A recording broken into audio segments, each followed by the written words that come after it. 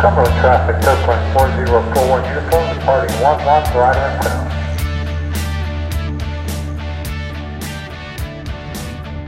The Pearland inside is very much like a space capsule. It is full with screens and avionics.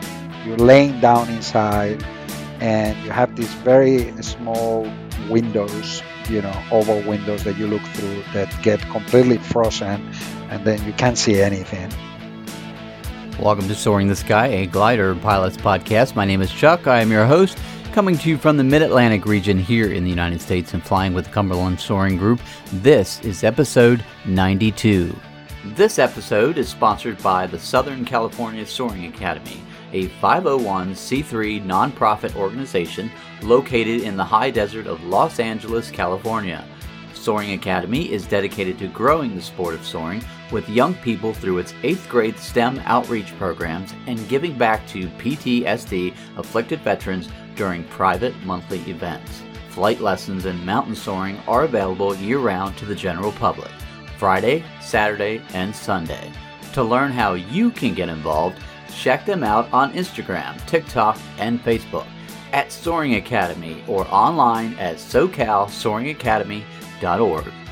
If this is your first time joining us here on the podcast, we are happy to have you here. And if it's not, thank you for coming back for another great guest with more great soaring content from all over the globe. And this episode is no exception. We will soon be talking with our friend Miguel. He is a test pilot and glider pilot, and just so happens to be also one of the pilots with the Pearland Project. If you've been paying attention on Facebook and Instagram, we asked you to send us your questions about the Pearland Project, and you came up with some great ones. This is going to be so much fun. I can't wait to share it with you. So thank you for coming up with some great questions for Miguel. Glider pilot and author Dale Masters will be joining us also later on in the podcast for another Soaring Tales with Dale. And we make our way down to Sarah Arnold's home glider port in Tennessee to chat with some contestants getting ready to compete in the 2021 Club Class Nationals. But first, let's join Miguel here on Soaring the Sky. Miguel, welcome back to the podcast. Thank you so much for taking some time out of your day. Thanks for joining us. Sure. Happy to be here, Chuck. I think it's been a little while since we talked, but before we jump into the meat of the interview, and for the benefit of listeners that may not have heard your prior appearances here on Soaring the Sky, can you please just give us a few-minute flyover of your own aviation bio and maybe also just a brief overview of the Pearland Project?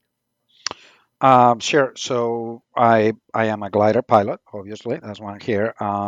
My day job is a experimental test pilot. So I fly test prototypes for different companies. And my involvement with the Pearland started about 8-9 years ago via Ed Warnock, their CEO, and Einar Enedbolson, the creator initiator of Pearland, who recently passed away just 2 weeks ago. And what I do in Pearland is I fly the Pearland with Jim Payne, and I also do engineering on it. So basically, in a nutshell, that's it. I'm sorry to hear about that. I had heard about him just a couple weeks ago. It's sad news, but I'm sure it must have been, an honor to work with him. Oh, absolutely. A huge honor. Einar, as a test pilot, did everything. Is one of those NASA research test pilots that flew all of the X-planes and everything out there that is interesting. And as a glider pilot, he also did everything. And of course, he flew the Pearland 1 to a world record altitude with Steve Fossett in 2006. And he put up, Pearland started in the middle of the 90s, 93, 94, with him. This was his project. So everything that we've done in Pearland is because of him, his guidance, his knowledge, experience, and in the last few years, his inspiration. He was very involved with everything. Personally, he was a friend and somebody that would be greatly missed. And for me, it was a total privilege to be able to share the few years that I was able to share with him. Absolutely. I'm sure some wonderful memories that you'll be able to hang on to. Most definitely, yes. From all the emails and the DMs we got, without a doubt, the biggest question on everybody's mind is, what are you guys planning for 2021, if anything? But just to keep everybody in suspense, how about we just bookmark that and we'll circle back towards it here at the end of the interview. But given that we have pilots from varying backgrounds and experience on the podcast, I don't think we should assume everybody's listening has a good understanding of wave lift. Could you spend a few minutes and describe in your own words what wave lift is, and also maybe perhaps elaborate a bit on the difference between lower level mountain waves, of course, and the higher level atmospheric waves you guys fly? Or are those higher level waves also created by the mountains way down below? Wow, that's like a four-tier question. I'm about to turn 50 in a couple of months, and I already forgot about the first two parts of the question. So I'll start with the most recent thing that you asked: is are those mountain waves are the stratospheric wave created by the mountain waves? The short answer is mostly yes. So yes, 90% of those are created in fact by the mountain wave that keeps expanding, and then you have, if you have a mass of air that is doing something moving, like you have with the polar vortex in around the South Pole, the Antarctica, or of the polar vortex up here in the northern hemisphere around the Arctic, then those keep resonant up in altitude and creating that disturbance into a higher wave. So basically, those answer, I think, the last two questions. As far as how mountain wave is created, well, you need some sort of obstacle. In this case, mountains, a ridge, or some sort of a group of mountains, and you need a perpendicular wind. So let's take in United States the Sierra Mountains, right between California and Nevada. They go from just north of LA, around Mojave, Tehachapi, all the way north of Reno. So a lot of times the wind between surface or just above the surface to about 15, 20,000 feet comes from the west. And we know that's a typical pattern, right? In the United States, the wind aloft comes from the west towards the east. This is why it takes longer to fly to LA from the east coast than to come back from the west coast to the east coast. And so this wind basically just runs into the mountain, and it creates a disturbance, around the mountain, and that keeps propagating upwards, until it hits the tropopause. Normally, to have mountain wave, or you will need wind that increases in magnitude. So that normally happens until you get to the tropopause, right? The wind at 10,000 feet could be, let's say, 30 knots, and the wind at 20,000 feet could be 50 knots, and at 30,000 feet it could be 70 knots, and 35,000 feet could be 100 knots or higher. But when you get to the tropopause, the winds start to decrease, and that's normally when the mountain wave stops. So the mountain wave that you will find in the United States around where you are, and just south of you, and in the Sierras is in the troposphere. So it will form between 5 and 10,000 feet, and it will go up as long as those conditions that I just described continue to exist. If you had a mass of air moving above the tropopause at faster speeds, so the same increase, the same slope that I just described between 10, 20, 30, 40,000 feet, that it will keep going, then that mountain wave will actually propagate into the stratosphere. In the world, that happens with the polar vortex. The polar vortex has higher altitude winds and higher speeds, you know, that go above the tropopause. And that's why we go to Argentina, because that's one place, that southern Argentina, that has this phenomenon. Absolutely. Thank you. That was a great answer to the question. Based on Perlin's results so far and based on the years of research and thinking about this, what do you guys think the top altitude limit is for a glider to fly in atmospheric waves? It's a good question. DLR, the research, the NASA of Germany, their space agency, an aeronautic research agency, was in El Calafate in Argentina with us, and they had a G5 with a lidar underneath, right? This huge pod, and they were looking at this mountain wave, and they said the mountain wave goes strong well above 100,000 feet. In some cases, up to 150,000 feet, which sounds like science fiction. For a glider to fly much higher than 94, 95,000 feet will have to be a transonic into supersonic wind, and that would be hard to manufacture.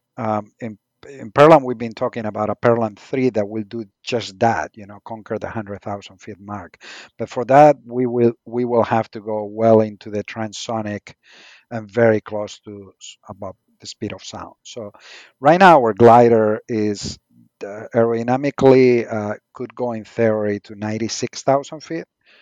We have put a margin of 6,000 feet to just not to push it too much, basically. But so I guess that's your answer. With a conventional, and by conventional I mean with a conventional wing that has been designed for this, I think 98, 100,000 is possible. Anything above that, even at a speed of 40 knots indicated, you'll be breaking the speed of sound. Wow. And of course, you know what the center of gravity happens over a wind, and I mean this becomes a huge problem. Yeah.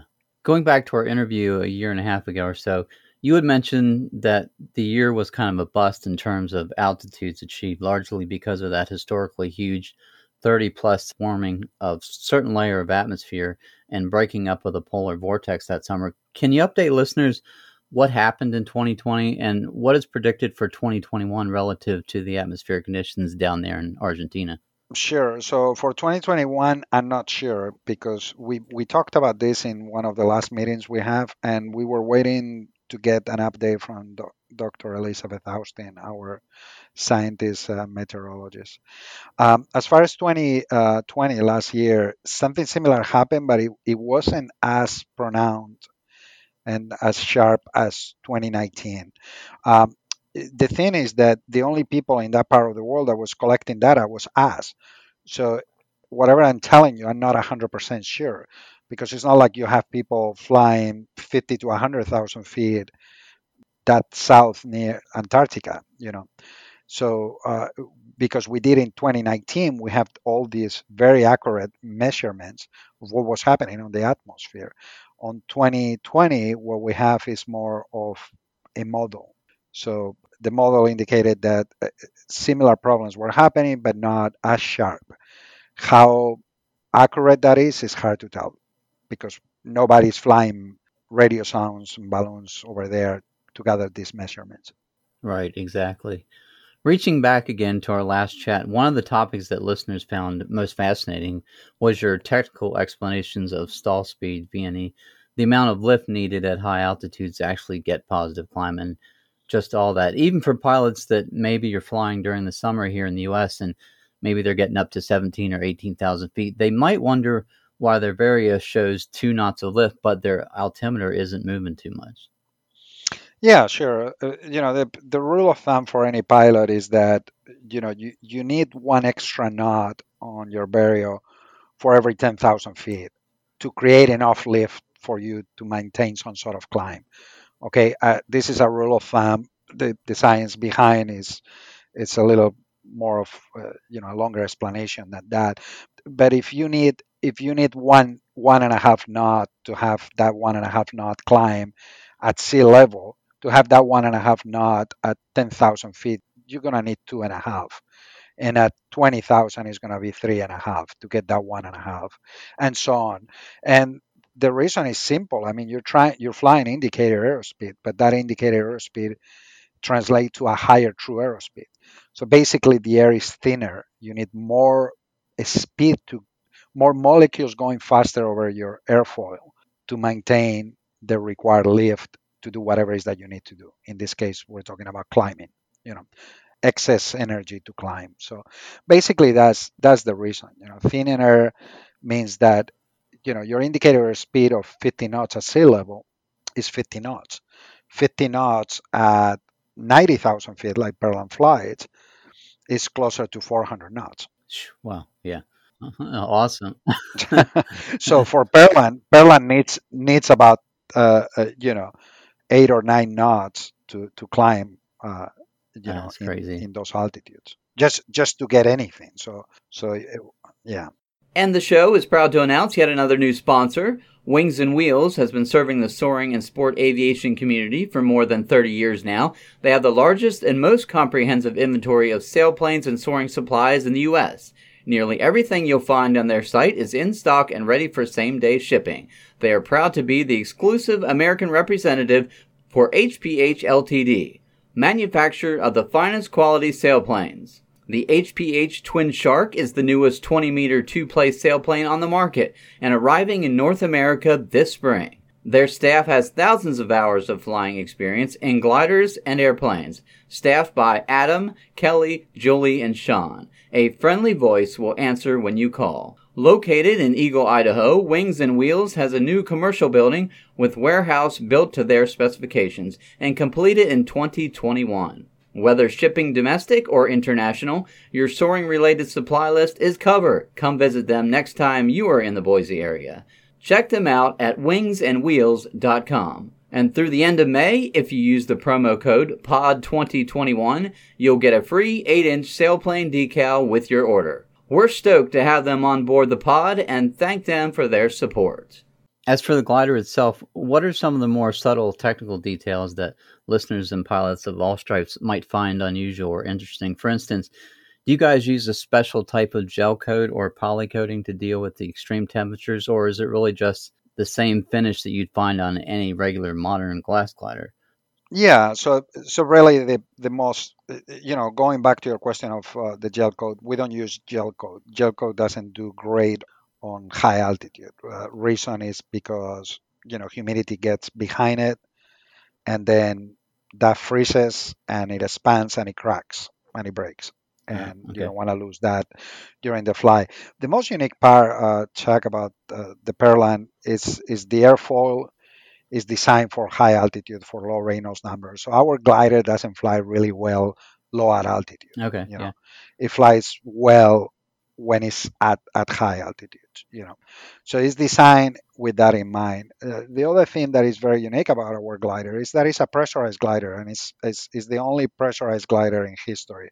There was a Canadian project in the 1980s that they tried to pressurize a glider, and I think in Wikipedia they said that it could pressurize to 2 psi differential. But talking to the people that did it, they said that they never got it to do that. So Perlan is the only pressurized glider, and then the life support system is very unique. It's very close to a spacecraft, but even for a spacecraft, is unique.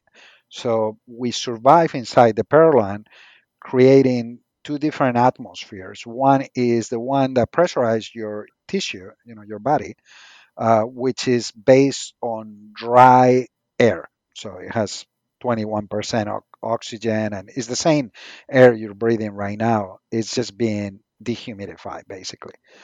But we don't breathe that. We breathe in a closed loop inside of a rebreather where we're breathing 95 to 99% oxygen, and whatever we exhale, that CO2 goes back into the closed loop through the mask.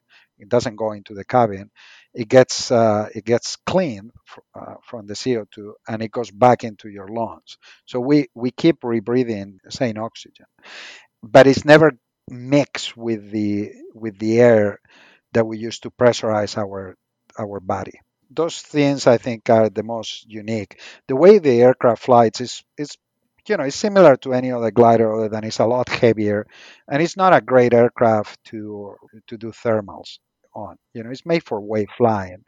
It's just way too heavy to do.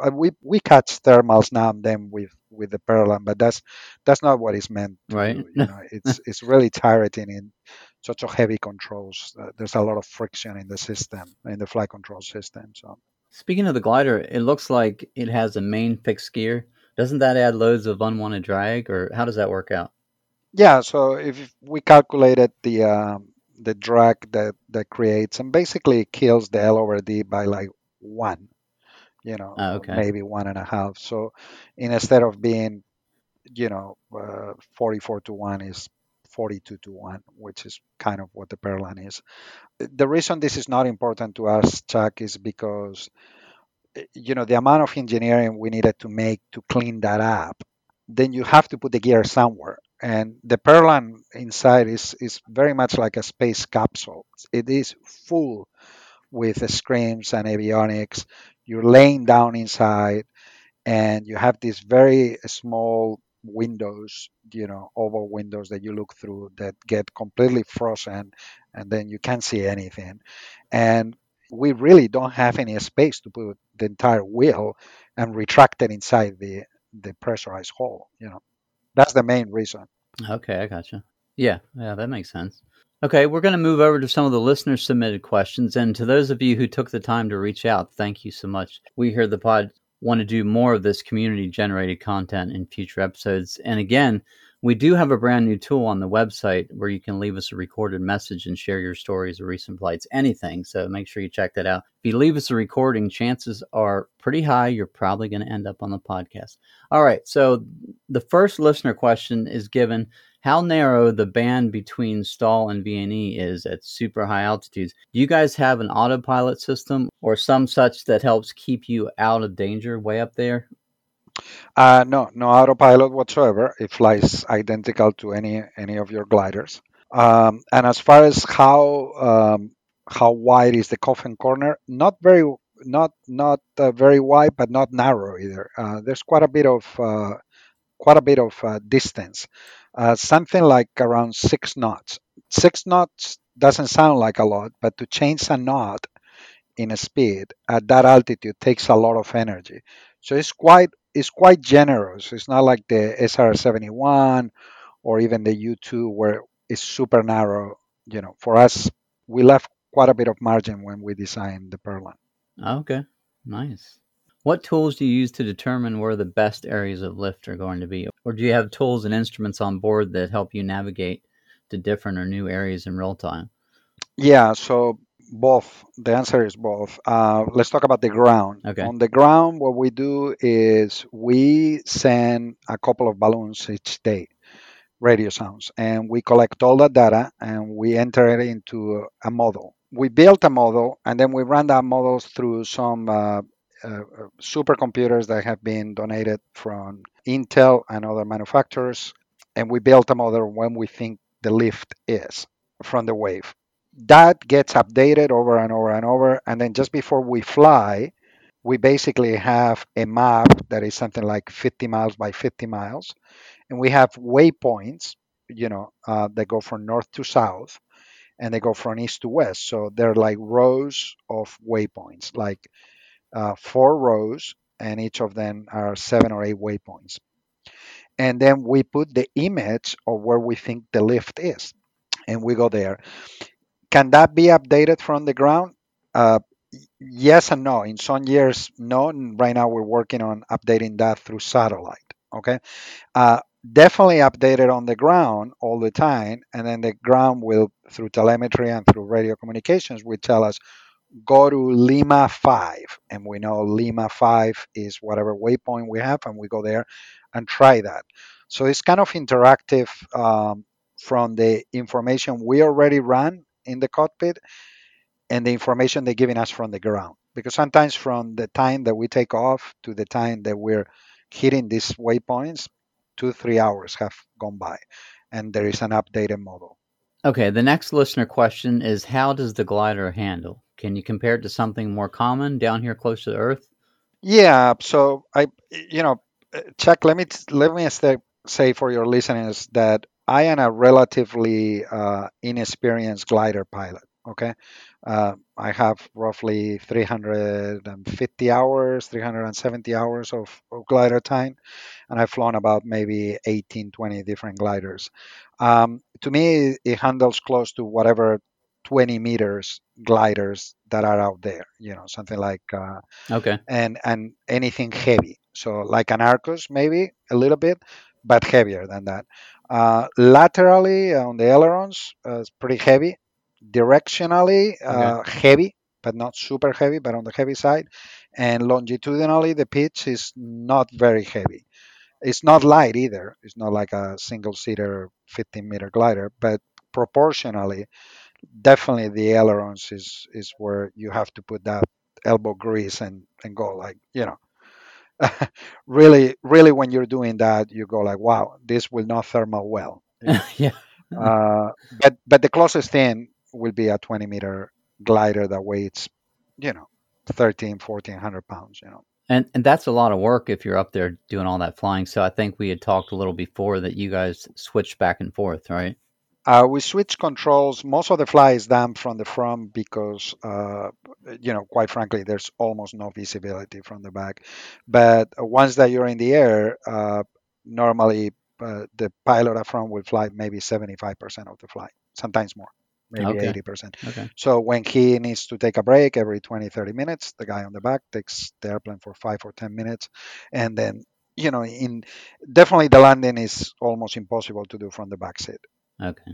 I would say it's mostly a safety thing. You don't want to do that unless it's absolutely necessary. Yeah. Miguel, on a flight, say 75,000 feet, how long in the air would you typically be on a day like that? I think there's a typical flight as far as hours, but I would say most of the flights are between 4.5 and 7 hours. Okay. Wow. So so 5, 6 hours.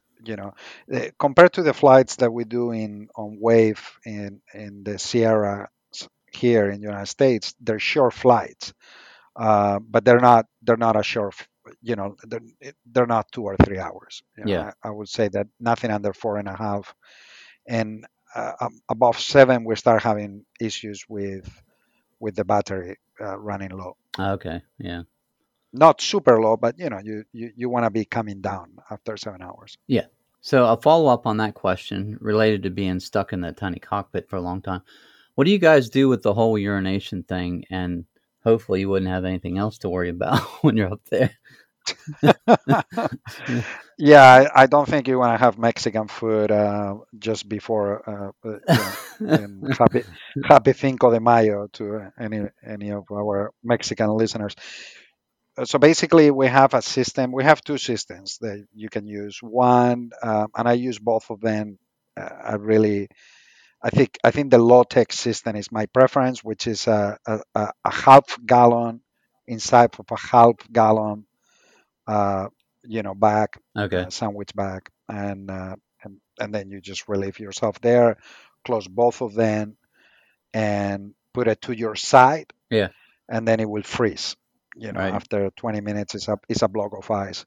And that's the low tech. The high tech is something that one of our sponsors gave us, which is it works incredibly well. Basically, it's a catheter with a tube and a liter motor and a half-liter bag, actually 1 liter bag, and you put it around your on your leg, basically with like a strap, and then it senses when you want to go and it starts sucking, basically suction and brings the urine into the bag, and you just leave it until after the flight. You guys have a lot of gear on. It's not like your normal, obviously, your normal glider flight. So, No, we have electrical clothing, 3 layers of clothing. I we look like the Michelin men. yeah. The helmet, the rebreather gear. You look like an astronaut that is going to Mars. It's quite a lot and quite uncomfortable, to be honest. So, another listener question, they actually wanted to know a little bit about the tow plane. I guess it isn't your run of the mill Pawnee, right? Yeah, so we use one, a couple of years we use, you know, basically a version of a pony, and that worked out well. We were able to break the world record with that and go over 50,000 feet. But the problem is that it takes so long to to climb between 10,000 and the stratospheric wave, which normally starts around 42, 44,000 feet, that going them from 50 something to 90, it will make the flight 10 hours long and very, very, very tiring. So we got the help of a Grop Egret, and the Grop Egret is just a motor glider basically. It's a big turboprop, single engine with 110, 114 feet wingspan that flies very slow. And we created a towing system for that, install it, and it tow us to 40, 45,000 feet, one time to 48,000 feet, which is the highest tow ever in Yeah. history, by the way. Yeah, that's a yeah, that's a big tow. How long does it take to get up to that height usually? You know, roughly it's 1,000 feet a minute. At the end, it's more like 500 feet a minute, so it could take 45, 50 minutes. Okay. If you guys got into an emergency up there, do you have the ability to bail out from the capsule, or is there like a whole ship parachute? How does that work? It, there's a BRS, a ballistic recovery system that will bring the whole airplane down as a capsule, basically. Oh, wow. So no, there is no way to bail out. We don't even carry parachutes because it sounds well in theory, but in reality, it will be almost impossible. The Perlan, you have so much gear on top of you. You have this hatch, on top of you, Right. and it's not something that you can just get up and go. It Yeah. it doesn't. It's not the same setup as a normal glider. Yeah. What with the recent flight of a drone copter on Mars, I'm not sure if you've seen that, but have you guys ever thought about the possibility of Yeah. flying a drone glider on another planet like Mars? Yeah, so one of the pitch ideas to NASA and Airbus was the fact that Perlan could fly in Mars. The air density at 90,000 feet is roughly 2% of what it is at sea level, which is identical to Mars, and the temperatures were flying -70 or so. They're also very similar to Mars. So in theory, if you can fly at 90,000 feet, you could fly Mars and you could, in theory, land in Mars with a glider. Wow. So there's been a lot of discussions over the years with them, and recently, I think 2 days ago, I think NASA and Airbus put a tweet, I believe, or a post on Facebook talking about this Perlan flying in Mars as a possibility one day. Which is Nice. of course nothing nothing for real, but just they were alluding, I think, to the possibility that the Perlan in theory could do that. You know. Oh, that is very cool. What has it been like working with Jim Payne, and are there notable people on the project team you want to give a shout out to or take a moment to recognize here on the podcast? Yeah, sure. Working with Jen has been absolutely fantastic. I don't think I learned more from any other pilot or test pilot in my career. So, just the best experience. Yeah, I learned from a lot of the guys in the project. Ed Warnock, the CEO, has been a big engine behind Perlan. Of course, Einar, it goes without saying, right? This is his project. Morgan Sattercock, he designed most of what goes inside the Perlan. Not only an excellent pilot but incredible engineer. So many people, Dr. Austin, Elizabeth Austin, who does the science for Perlan, Tim Garner, another pilot, that an engineer that flies with us.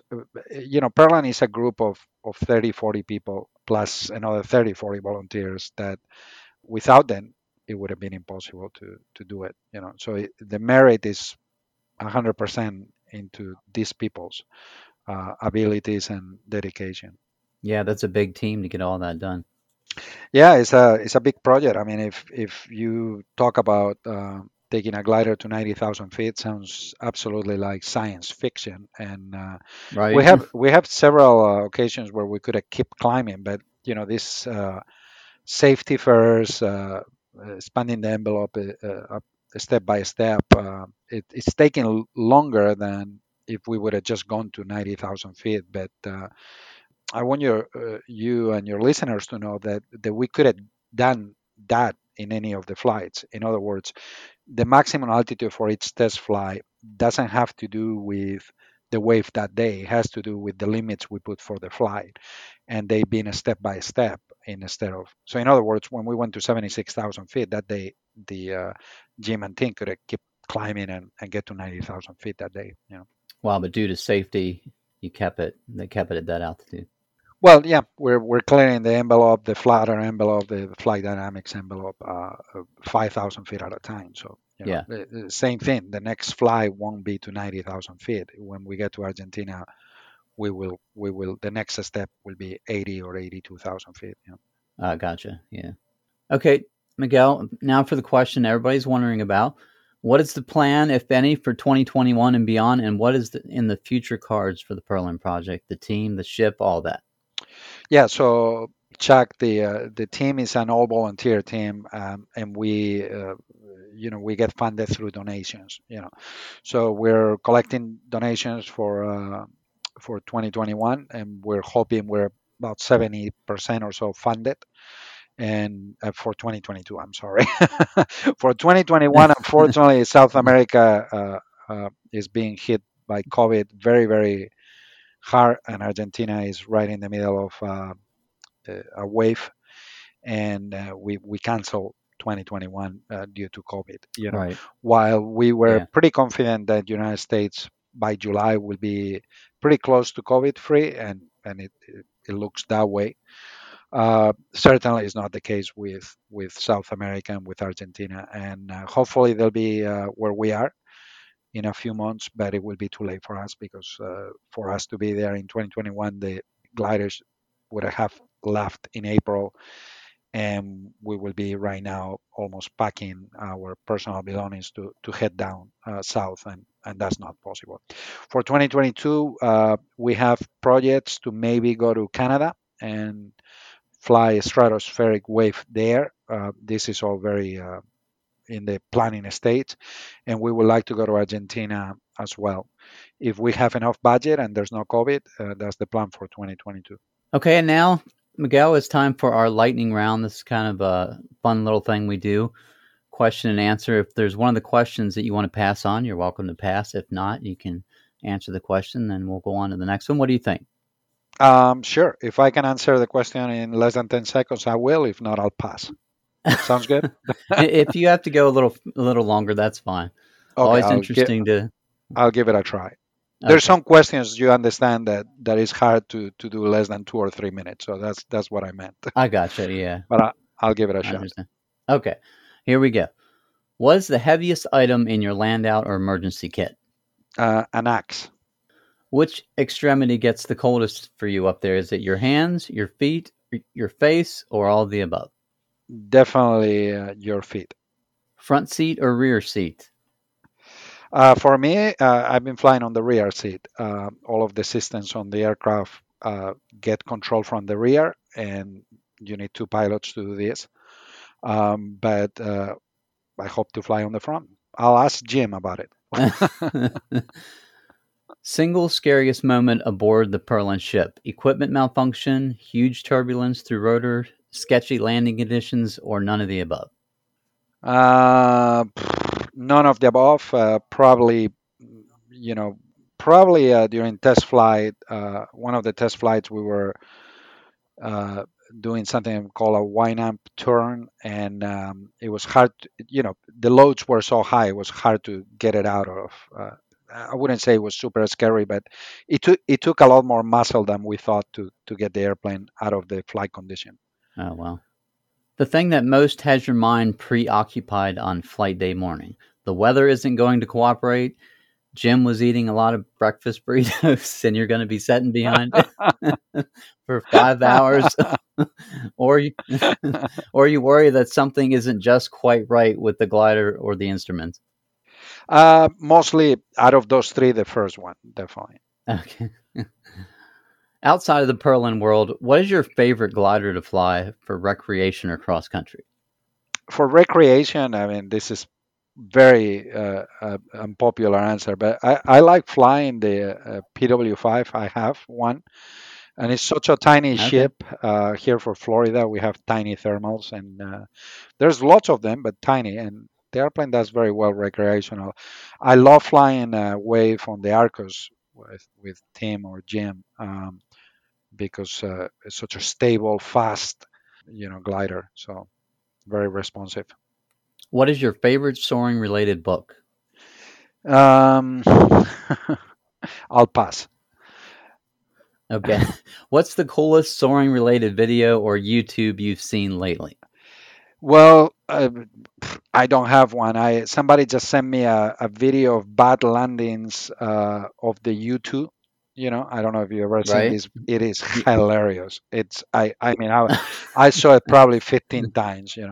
I would say that in the video, which is 3 minutes long and is like a video clip, they Right. arrest the pilot on his pressurized suit, astronaut suit, at the end for being a bad pilot. And I don't know who in the military did this, but uh, Google U2 bad landings or something like that. Somebody sent it to me.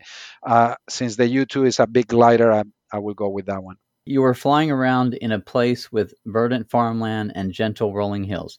You have to land out. Slight uphill with 15 knot tailwind or slight downhill with 15 knot headwind. Bad choice or bad choice? Uh, the problem with the tailwind is that you're not going to have a lot of controls over the elevator. So I guess the second one, Okay. but not really. You gave me two bad choices. So. Well, you Yeah. can thank my co producer for that one. Emergency, you have two options: jump out with a parachute or land in a lake. Again, two bad options, but I would say probably land on the lake. One thing as a test pilot, the very first thing when I get to a new project is I always make them install things that will help me get out of my seat and jump. I just did it with Solar Impulse, and I did it before with Solar Stratos. And they look at me like, why is this guy want all of these things? Because the getting up and getting your canopy out or whatever you need to do and jumping out of the plane, you know, we all rehearse it how it will be. I just don't know that I'd be capable of doing it or not. I hope I would. If Right. if part of the, if you lose a wing or something like that, part of or the tail, you're gonna have to do it. But it looks to me like a very complicated maneuver. Landing on a lake could be very fatal if you don't do it right. And for example, in El Calafate, the lake Lago Argentino, the temperature is 34 degrees Fahrenheit. Mm. So even if you are able to land there, you're probably going to die within 7-10 minutes, because Oh, nobody's going yeah. to It be does. able to recover you in less time. And Yeah, so it's not going to take long. two bad choices. I don't like the idea as a test pilot of ever jumping out of a flying airplane. So I know, right? If looking for good lift, would you rather follow a raven, a vulture, or an eagle? I don't know. Like I told, maybe an eagle. Okay. Anything with a good decent wingspan, like I told your listeners in the beginning, I'm fairly only what 13 years flying gliders. I don't have that many hours. Here in Florida, it's a great indication. You look for birds. That's what I do on a blue day. Right. Yeah. But out of those ones, I don't know which ones will be best. Bucket hat, cap, bandana, or stocking cap? None of them. Okay. 15 meter, 18 meter, or 25 meters? 18. For more vintage ships, metal gliders or wood? Metagliders. I mean, you can't you have never met anybody that hated an L13 or an L23. Right. They just fun to fly, easy. Vario sound in sync or quiet? No, I'd rather hear when I'm in sync. It's not as Yeah. pleasurable, but Spoilers on turn to final, open or closed? for me they have to be a little open because if you need them, when you need them, you want to make sure they can get out of the lock position. So for me, I will get them maybe 10% out. Yeah. More if I need to, but it's better to use them when they're absolutely needed, not before. But they have to be out of the locked position. Paper checklist or mnemonic? Paper checklist. Last time you looked at the compass? Well, my last fly with Solar Impulse, I had an EMI problem and it was serious, and I used the compass. And I have to admit that somebody else told me, "Oh, I think we're coming due for a compass rows check. I'm like, oh, I never look at those things anyway. And what do you know? 3 days later, I was looking at the compass because Right. I had EMI bad enough where my two Garmin's 3X or G3X, whatever they call, were showing the wrong heading, both of them, big Oh, time, wow. 40-50 degrees off. Yeah, it Wow. was it was real bad. It was VFR, so I just looked outside and I knew where I was the whole time. But Yeah. but I was looking at the compass, yeah. Tie down for the night or stuff it in a trailer every time, no matter what. Well, if you fly from Minden, maybe you put it on the trailer, but I'm not. Depends where you are, I guess. Yeah. Gatorade or water in summer flights. Gatorade, Favorite single instrument in the cockpit. the altimeter. If you don't have anything else, it's not a bad thing to have. Yeah, Airspeed right. indicator, I guess, but you can hear the wind. Yeah, If you right. fly a lot on that glider, Yeah. then you catch yourself not looking at the airspeed indicator. But Tinted canopy or clear. clear, Gin and tonic, Corona beer, craft IPA, red wine, white wine, scotch, or iced tea. red wine, without a doubt. Nice. Steak, salmon, fried chicken, or garden salad. Steak. Right. Miguel, we were talking a little bit before we started recording this, and you were talking about what you're doing right now as your job as a test pilot. Could you tell me a little bit about that? Sure. So I'm flying 3 different prototypes, and they're all basically gliders, motor gliders. One of them, I can't comment, the one in the United States, but the ones in Europe, one is called the Solar Stratos, and the Solar Stratos is a motor glider. It's a tandem seat motor glider, made with the purpose of flying high into the stratosphere. And it has an L over D of 32/1. So far, I mean, the designer claims is 38/1, but I haven't seen that. And it has solar cells on top, and it weighs, what is it in pounds? About 1,400 pounds, 1,450, something like that. Oh, wow. Lots of fun to fly. It's extremely low wind loading, about 3.8 pounds per square feet. So about half of what a normal glider is. Wow. And I'll be flying that again in about 2 weeks, actually less than 2 weeks. And the other one is the Solar Impulse, which is the aircraft that went around the world with a wingspan of 240 feet, Wow. 4 engines, electric engines, single seater, single wheel. So you balance it like a glider. And anybody can Google a video of this, just put Solar Impulse 2. And it's pretty interesting because you fly like a glider. Basically, you have air brakes. And the way I fly it basically is I put the engines on dock. So I stop the engines and then I just treat it like a glider. Oh, nice. And when you touch down, you have to balance it. So you got 240 feet of wind and a single tire that is, I don't know, about 14 inches in height and 8 inches wide. Wow. maybe less, and you have to balance that. And the wind loading is extremely low. It's less than 2 pounds per square feet. So basically, to me, I use my gliding skills to fly these two aircraft because that's what they are. They're gliders. They're motor Yeah. gliders. And even when the motor is running, the atmosphere really does affect you in a big way because the wind loading is so low, and you have so much wind. Then any thermals, any sync really does a number on your flight trajectory. To the point that it becomes very hard to control. So you're really feeling it, obviously, then. Oh yeah, you feel it. Yes. you feel it way more than you wish you would. Most of the test flights of both airplanes are done 1 to 3 hours before sunrise, and then I land Oh, interesting. within an hour an hour or two after sunrise. Yeah, it's to come out to have a calm atmosphere. Last not this last Sunday, but April 18th, I was able to set a world altitude record with Solar Impulse as well. Oh, wow. Congratulations. That's awesome. Thank you. Yep, it was a fun flight, almost 3 hours long. And is it a self launch? How does it take off? Just with the engine? The Solar Impulse, yeah, is a normal motor glider. You have four engines.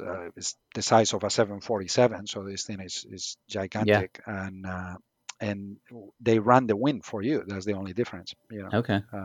With so they have the wind is about 14 feet high or so, something like that. So they have these poles, kind of like the U2, and somebody underneath with a scooter runs the wind for you. Oh, wow. There's some interesting videos you can see on the internet. And then when you land, they catch you just like a glider. Okay. Because you don't want to drop the wind. Right. And then you balance it with your engines to try to, and with the speed forward without touching the brakes, so the wind doesn't drop on you, because this thing is so massively big. On the Solar Stratos, the one in Switzerland, is it has a landing gear, a fixed landing gear with two wheels. So it's like a normal tail dragger. Okay. So there's no need for that. You still have to be careful because the wheelbase is, I don't know, 5-6 feet wide, and the wingspan is something like 90 feet. So obviously it'd be very, very easy to put the wingtip into the ground, even though that you have a proper landing gear, like you can call it. Wow. Well, sounds like you're having fun. Yeah, it certainly is better than having a cubicle job. Yeah, right. Miguel, thank you so much for joining us. Had a lot of fun talking with you, and I know the listeners really enjoyed it. Thanks again for taking your time out. I'm sure we'll be chatting with you again. Sure, we'd love to tell you about Pearland when we're getting ready for 2022, and as soon as COVID allows us, we'll be back doing interesting stuff outside of the United States with it. Absolutely, and make sure you tell the team, the listeners said hello, and we'll definitely do. We're keeping an eye on it, and it's exciting stuff. Thank you so much, Chuck. Thank you, Miguel.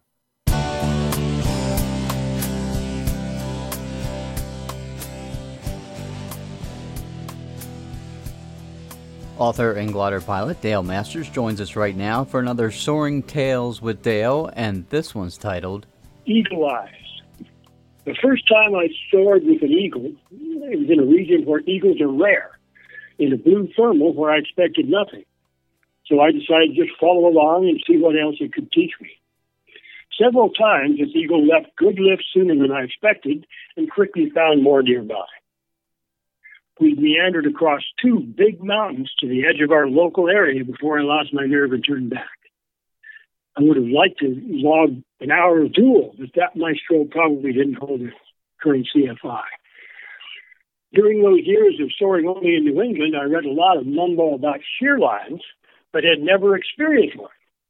Turns out shear lines, as we know them in western deserts, are rare there too. And for years, I was just a curious skeptic. And then one late afternoon, I found two osprey, also known as fish eagles, cruising straight up the middle of the valley, maintaining attitude while hardly ever flapping their wings. I followed for miles, curious what was keeping us up. Then a single wispy queue formed directly ahead, and it began to make sense. Cool mountain air was flowing down from both sides of the valley and converging in the middle. A textbook example of katabatic lift. What I have to wonder is, how was that the only time I saw this in 16 years soaring there? How many times did it occur in the open valley unmarked while I was scratching for thermals over the hills? At a different place where eagles are common, we'd observed two fledglings playing together for several weeks. And on a day off, I brought my camera hunting in the mountains. It took longer to catch them than to find them. And I thought that was the fun part until, to my amazement, they widened out and let me ease 126 in between them. Imagine thermaling to 12,000 feet with an eagle off each wingtip. If their mother were watching, would she have been horrified? And if so, then what?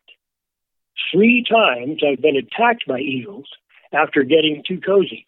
And in each case, they flew away first, almost out of sight, then home straight back in nose to nose. One came so close I could see its eyes from the back seat as it passed under. We had a video cam mounted on the forward panel, and I held position as long as I could before pulling up. Of course, the film ran out just before that.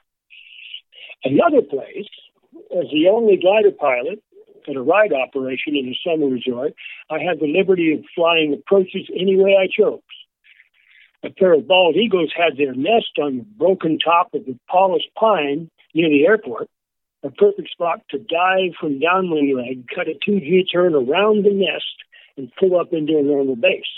Passengers always loved that, and the eagles didn't seem to mind either. Of course, they were gone from the nest most of the day. But oddly, in 2 full seasons there, I never once spotted either of them aloft, which implies their daily range was likely much bigger than mine.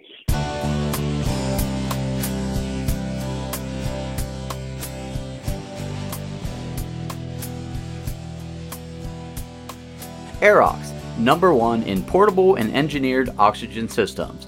Your source for FAA-approved oxygen mask and portable oxygen systems. Aerox now introduces the Aerox Pro 2 Plus Flight Bag Portable Oxygen System. Small, lightweight, and simple to use.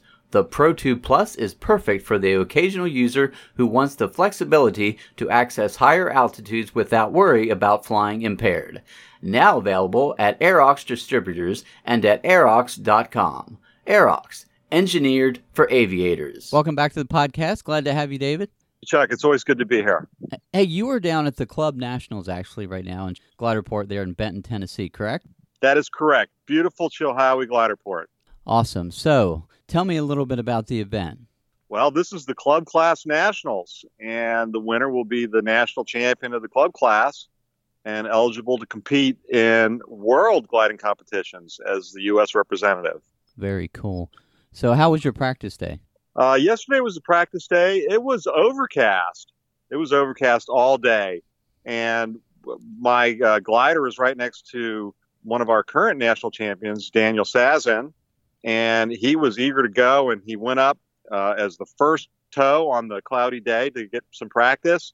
And about 5 minutes later, he was back on the ground. So it was not a great soaring day. However, later in the day, we had a little peak of sunshine for about maybe a half hour. And the contest weatherman said, if the sun comes out, the air is unstable enough that we will likely have some good soaring. So I managed to wait until the sun came out and had about an hour's flight before the sky clouded over and shut down again. So that was my practice day. Oh, nice. Okay. And what are you flying? I am flying Matt Bates' LS4 1 Romeo, familiar to anybody at the Cumberland Soaring Group. Yes. With its lovely fish scale decorative symbols on it. Yes, right. Well, I think it's fish scales. We're puzzling over what the decoration is, but I'm sticking with fish scales. Now, you have some tough competition there, of course. World champion Sarah Arnold, I understand she'll be competing as well. World champion Sarah Arnold has her lovely LaBelle, and she took a couple tows yesterday on the practice day. So, yes, I think it's a very tough field. Very nice. Now, can you tell me a little bit about the terrain, the area you're going to be flying in? Eastern Tennessee is the land of mountains. The Smoky Mountains are maybe 50 miles away, and Chilhowie Mountain rises over 2,000 feet above the Gliderport, just about 2 miles to the east. So it's very strong terrain relief. But down in the valley where the Gliderport is, it's pretty friendly as far as land out options and so forth. In fact, the Gliderport itself sits in the middle of a turf farm. It's a grass strip, and all around it is farm turf, but they don't farm the turf on the glider strip. But as you can imagine, it's very landable. Okay, so the course itself, do you know what the course is yet, or is that something later, or how does that work? Well, it'll change every day, but they've shared the turn point database, and they'll pick the course from among the established turn points, and they range all over eastern Tennessee, from here up to Knoxville and down over to Chattanooga, and maybe beyond, I guess, depending on the weather. I don't think they task as much to the east, which would be into the mountains, because it's very rugged and not a lot of places to land. Yeah, the Smokies are rugged for sure. It's a tough field. A lot of really, really good sticks here, and I'll be happy to get around every day.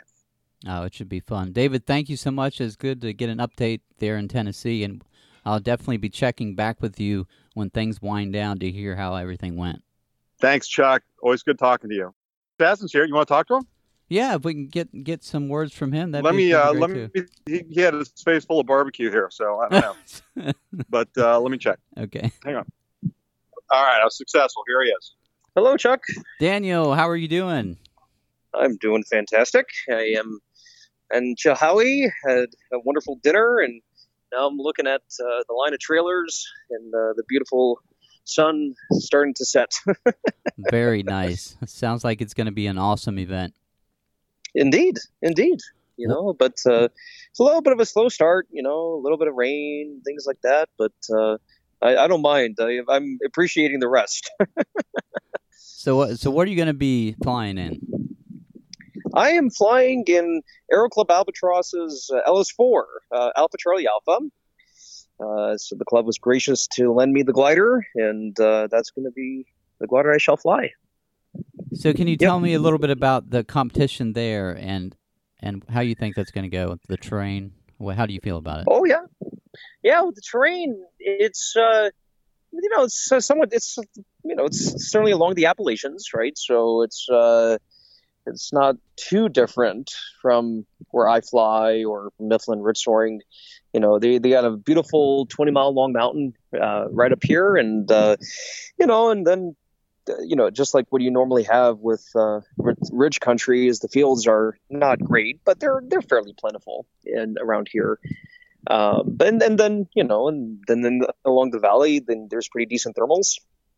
But again, similar to what you would get anywhere along the Appalachians.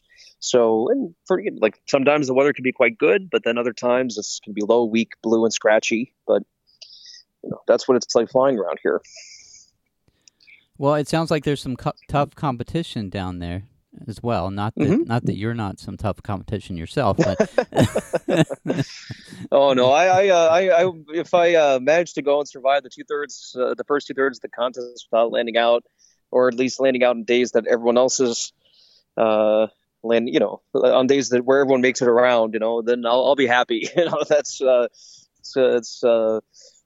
But we do have a couple of it's a bunch of really great folks. I mean, the contest pool is not that large, but the characters here are quite good. You have Sarah Arnold and Tom Holland and Mike Westbrook, just to name a few, that are certainly very strong pilots. So it'll be very, very fun flying with them and seeing what they do. Up and coming pilots, like Jacob and Jacob Fairburn and Tony and many more. It's though no disrespect to some of the other names here. Those are just the folks that most easily come to the top of my mind because I know them the most. Well, it sounds like it should be a fun event, and we will be checking back with you, of course, because I know you have a new blog. So well, I'll be. I'm gonna try to write every day.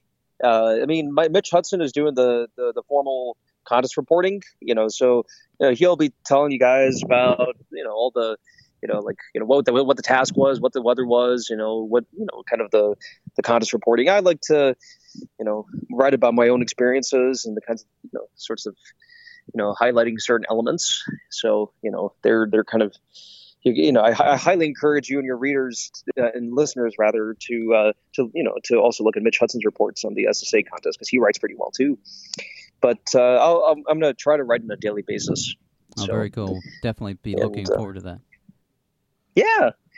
All right. Well, that's yeah. thanks for checking in with us down at the Nationals. Yeah, no worries.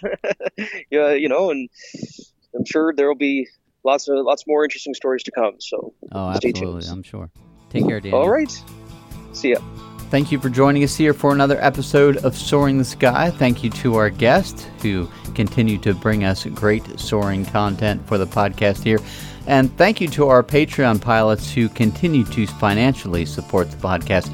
We do greatly appreciate that. I do want to congratulate Eric Carden, a previous guest here on the podcast, who now has started his journey soaring across America. Quite an interesting and amazing story. And if you want to hear more about that, you can always jump over to episode 88 for his story. So until next time, stay healthy, stay safe, and happy soaring.